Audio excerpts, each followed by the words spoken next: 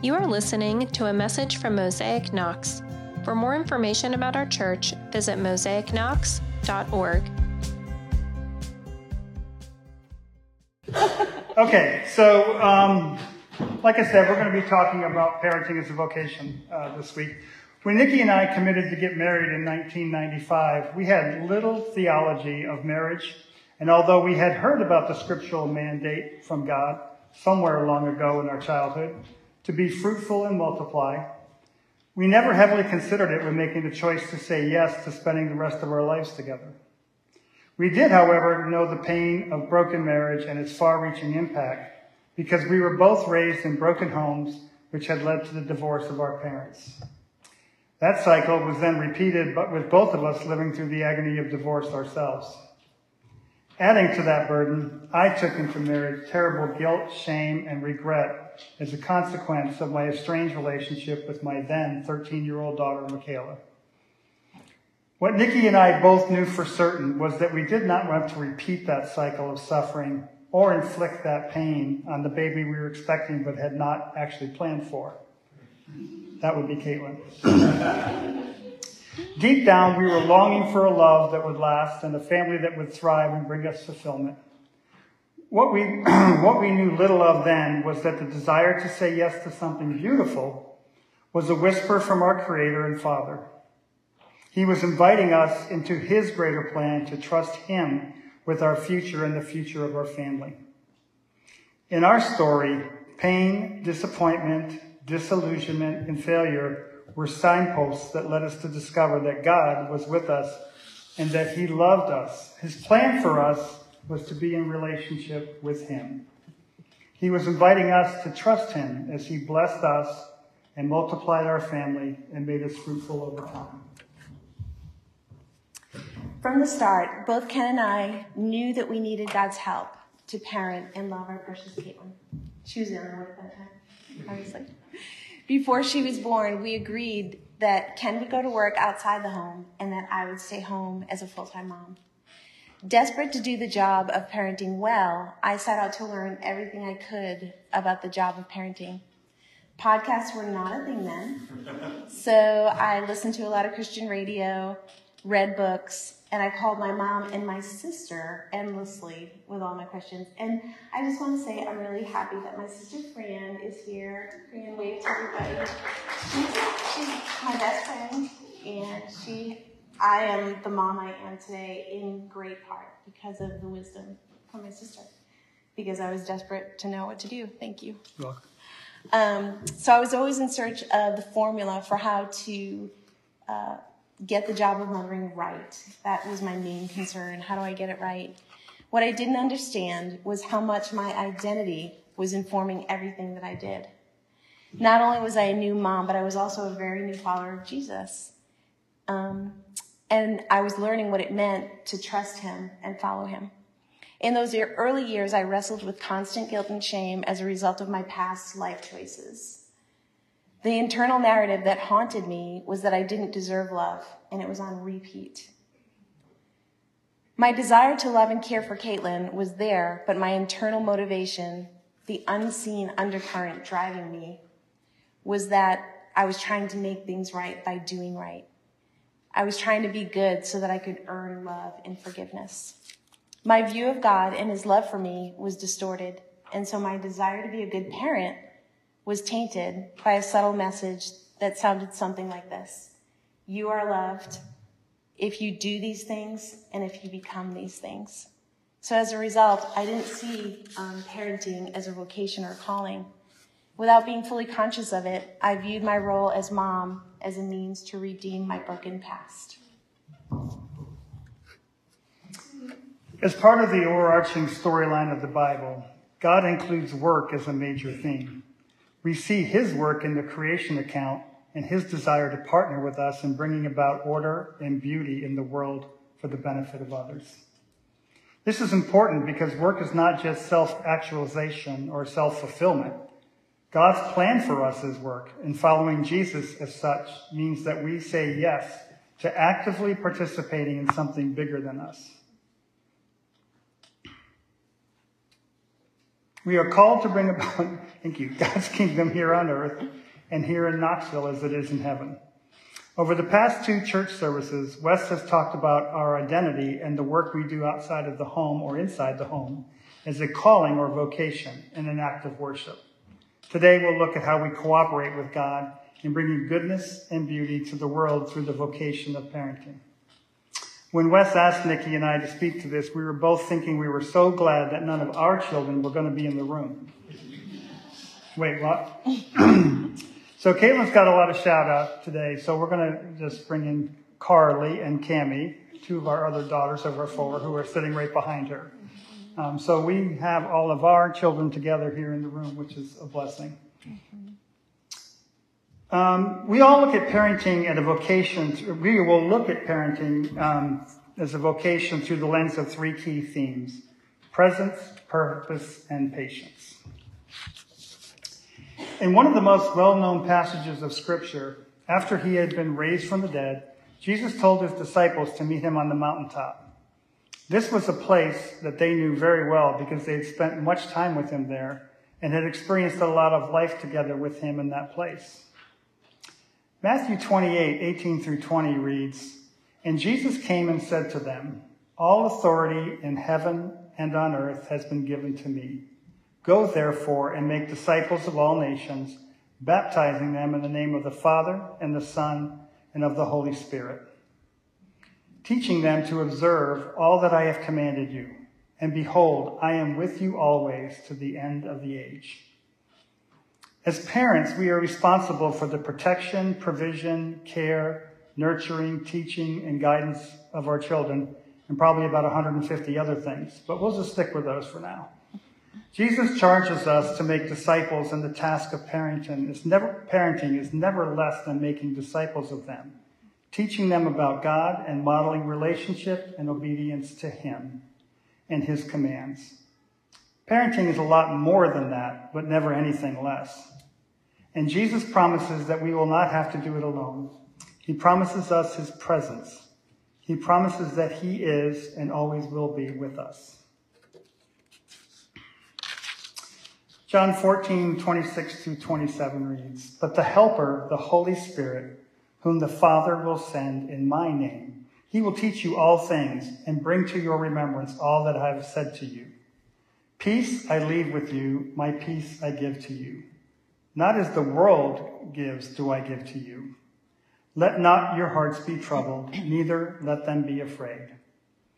Jesus promises to be with us in every life circumstance, every hardship, every disappointment, every hurt that comes with parenting. And every time our hopes are dashed, our good plans get thwarted, every time our children get hurt or sick, every time we feel helpless, and in all the joy, satisfaction, and pride when we watch them thriving. He is with us continually, inviting us to trust him in all of our moments.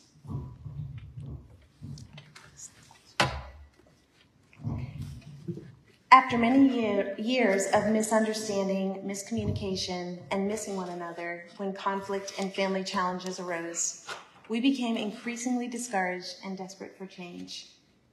We began to discover that parenting would also require cultivating presence, which is what we're going to be talking about, with one another, presence with one another and our kids in a way that was modeled to us by friends who were further along the path of following Christ and parenting.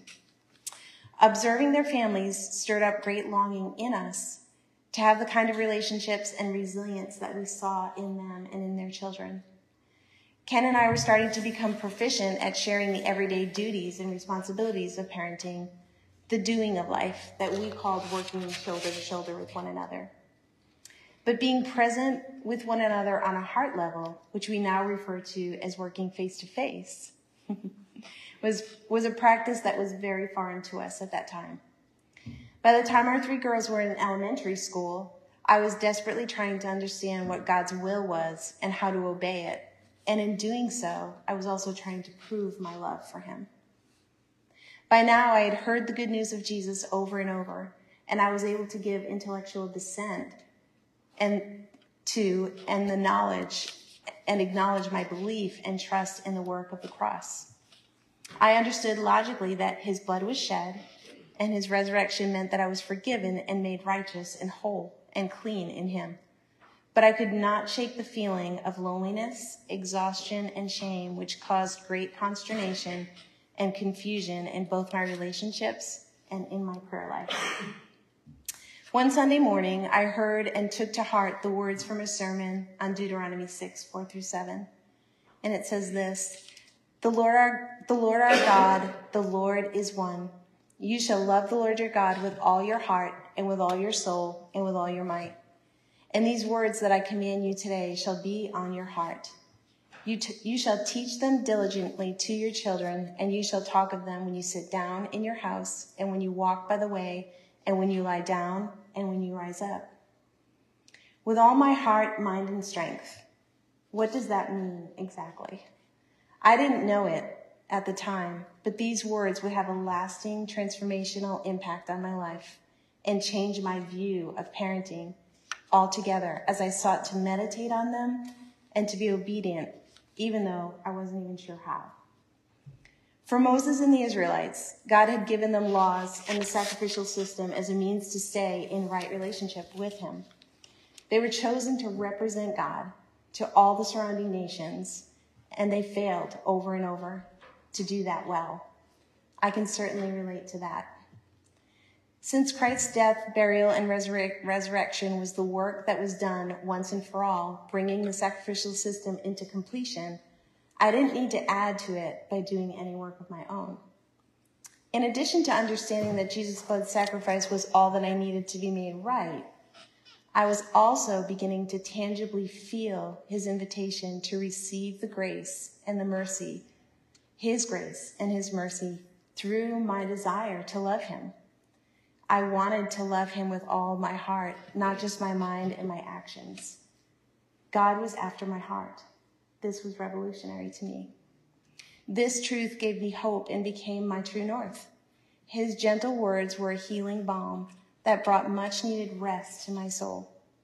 After sharing this newfound hope with Ken, we both determined to learn what it means to live wholeheartedly with God and with one another and with our children. We wanted to keep his commands in our heart and teach them to our children every day in our moments, just like the passage had suggested. Years later, when the girls were in middle and high school, Ken and I became aware of a very crazy cycle of relating to one another and interacting during very stressful moments of parenting. In this realm, when things got messy, I would pursue and make demands of him. I would want action, and I was very forceful at times because of many reasons. Fear, wanting things the way that I wanted them. While Ken would withdraw and try to bring peace to our home. That's when we began the practice of presence, which was modeled to us by our friends. We would regularly check in with one another in an attempt to bring to the surface the undercurrents of feelings and desires, hopefully before the crazy cycle hit, but sometimes even after the storm. Becoming aware of conflicting desires did not necessarily help us to avoid conflict. Conflict still led to ruptures and relational tension, but now we had a new way of entering in with deeper understanding and love rather than avoiding one another or just out and out continuing to fight over what we disagreed with.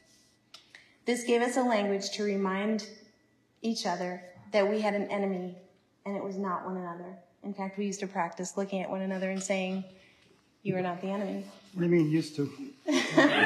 We still have to practice that. Just saying. Those moments brought deeper trust and connection to our Heavenly Father and to one another as we clung to the gospel hope of reconciliation and repair. In the process of seeking understanding with one another, we were able to wholeheartedly ask for and receive forgiveness after confessing specific harm done as a result of our words and actions, fueled by the driving desires that led to our sinful responses. We all want things, pretty much all the time. We make hundreds of choices every day based on what we desire and don't desire for ourselves and for the people that we love. Many of the things that we want are good and divinely inspired. Some are immoral and mundane. The way we engage with one another in order to get what we're wanting can either lead to healthy parenting and relationships or relational turmoil and confusion. Earlier, I told you that I wanted to be a good parent and I wanted to redeem my past. Functioning in this way kept me constantly at the task of doing and trying hard to make what was wrong right in my life. These unspoken desires, although good, positioned me to focus on the things I needed to do and the plans I needed to make, causing me to actually bypass all or altogether miss the relationships in my life, including Ken and our family, and also the most important relationship with God.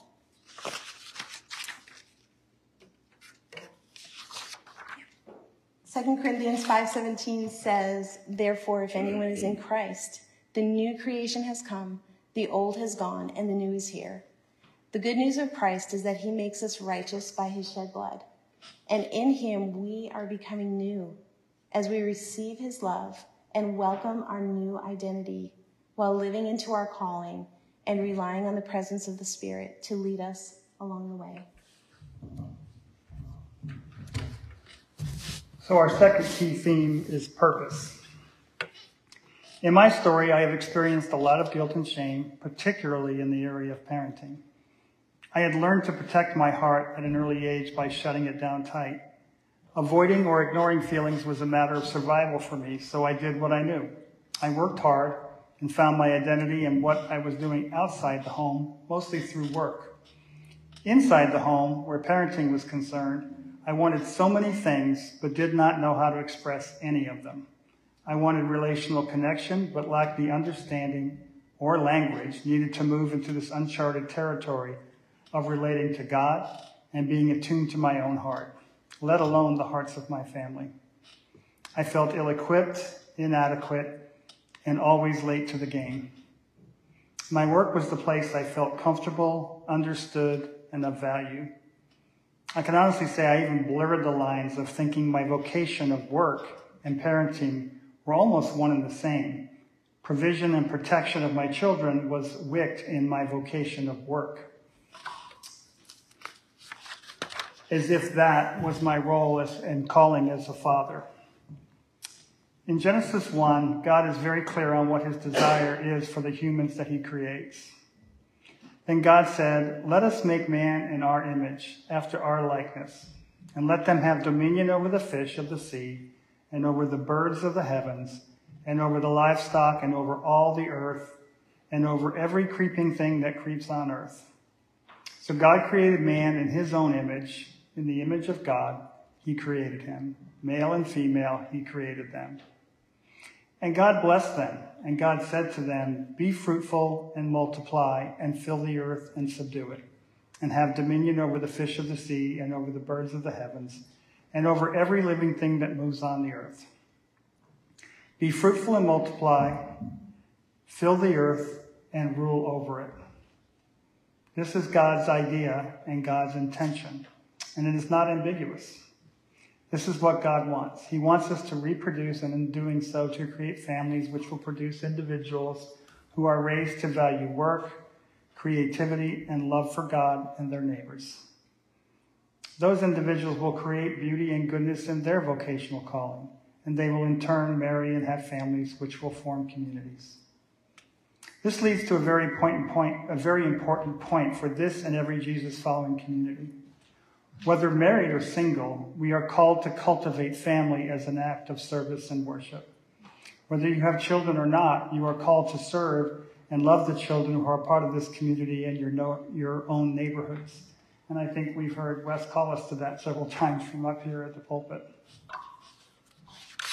Parenting requires time and attention.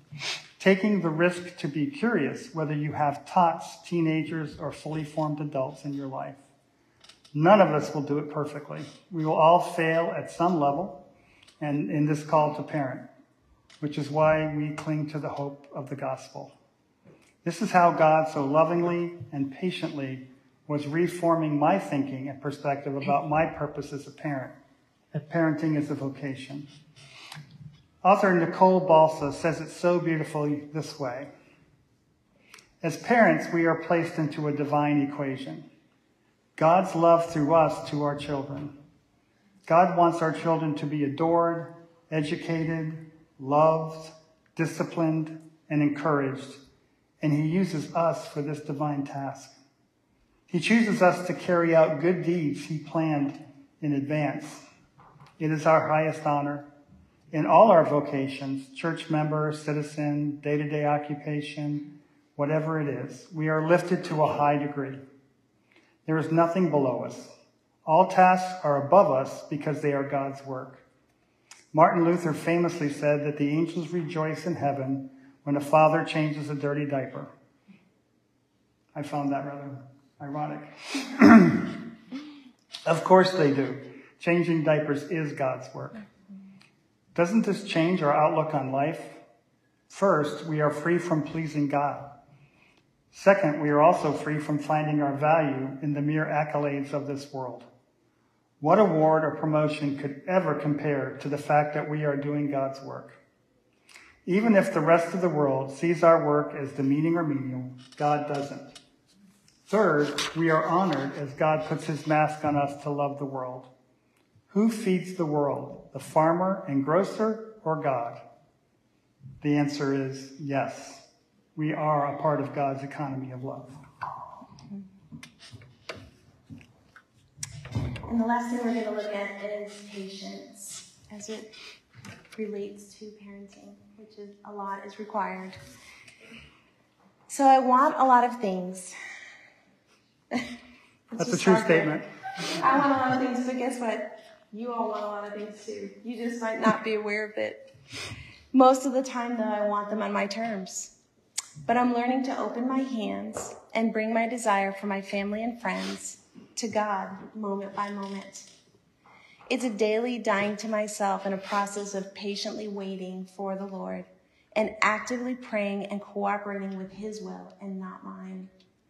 Thankfully, as we heard earlier, God is with us. His presence is with us every step of the way, and he meets us right where we are. Tim Mackey says that what you hope for shapes what you live for. Christian hope is not based on circumstances. Christian hope is a vision of hope that keeps my heart and my mind alert to what God is doing in the world, and it has nothing to do with how well my life is or my world is going. Living into our unedited reality, and this is really important. Wherever you are, you don't have to make your reality look different. You don't have to clean it up or make it look pretty. Our unedited reality is like where we find ourselves every single day. So living into our unedited reality and seeking wholehearted understanding with one another and our adult children is something that Ken and I are still in the process of learning to practice. And we are trying to practice this inside the home and also outside of our family relationships as well. Our hope for healing, restoration, and repair is alive, even as the sing of rupture and repair is going on.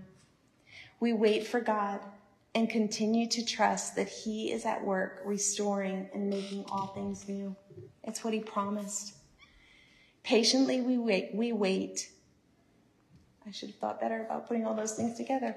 We wait patiently, remembering that it is an honor to participate by bearing with one another in love while continually asking and extending forgiveness as Christ has forgiven us. Patiently waiting involves praying for one another and bearing with one another in our faults, failures, and all of our diverse personalities. Psalm 33:20 says this, "Our soul waits for the Lord. He is our help and he is our shield. For our heart is glad in him because we trust in his holy name. Let your steadfast love, O Lord, be upon us, even as we hope in you."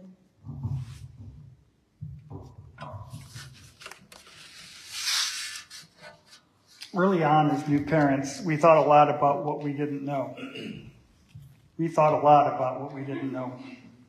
and we didn't know a lot, and we had therefore had a lot to think about. We were fearful and desired something, but let that echo in a couple of times. We were fearful and desired something better and knew that we wanted to be godly parents. What was first imperceptible to us, but always true, was that God was with us all along. He was calling to us, forming us, and over time reshaping our thoughts, emotions, desires, and choices as he fathered us and loved us and gave us what we needed just for each day. He met us right where we were while he was patiently moving us towards a renewed mind, healthy relationships, a satisfied soul, and an active faith. And obviously that's a journey we continue to be on as we learn what it means to be parents of adults. A whole new world. Please know this, wherever you are not late. Wherever you are, as you seek God first, to know him, to love him, to partner and cooperate with him, and to love your neighbor and your family as you love yourself. He is at work redeeming and comforting us in our disappointment and disillusionment. He could do all of it on his own, but he chooses to call us. And in no small way at all, he does this through the calling of parenthood. Let us pray. Dear Heavenly Father, we come to you today thanking you for your presence with us through your Holy Spirit, your purpose for us as parents, and your patience for us in our transformative walk with Jesus. Wherever we are in life, single, married without children, married with children, single parent, adoptive parent, foster parent, aunt, uncle, wherever we are, we know you call us to care for and make disciples of the children in our family. That is our vocation. That is our calling. We thank you for your presence that helps us when we feel lost and afraid. We thank you for your purpose for us. And we thank you for your patience and grace. Amen. Thank you for listening to this message. If you want more information about our church, please visit us online at mosaicknox.org.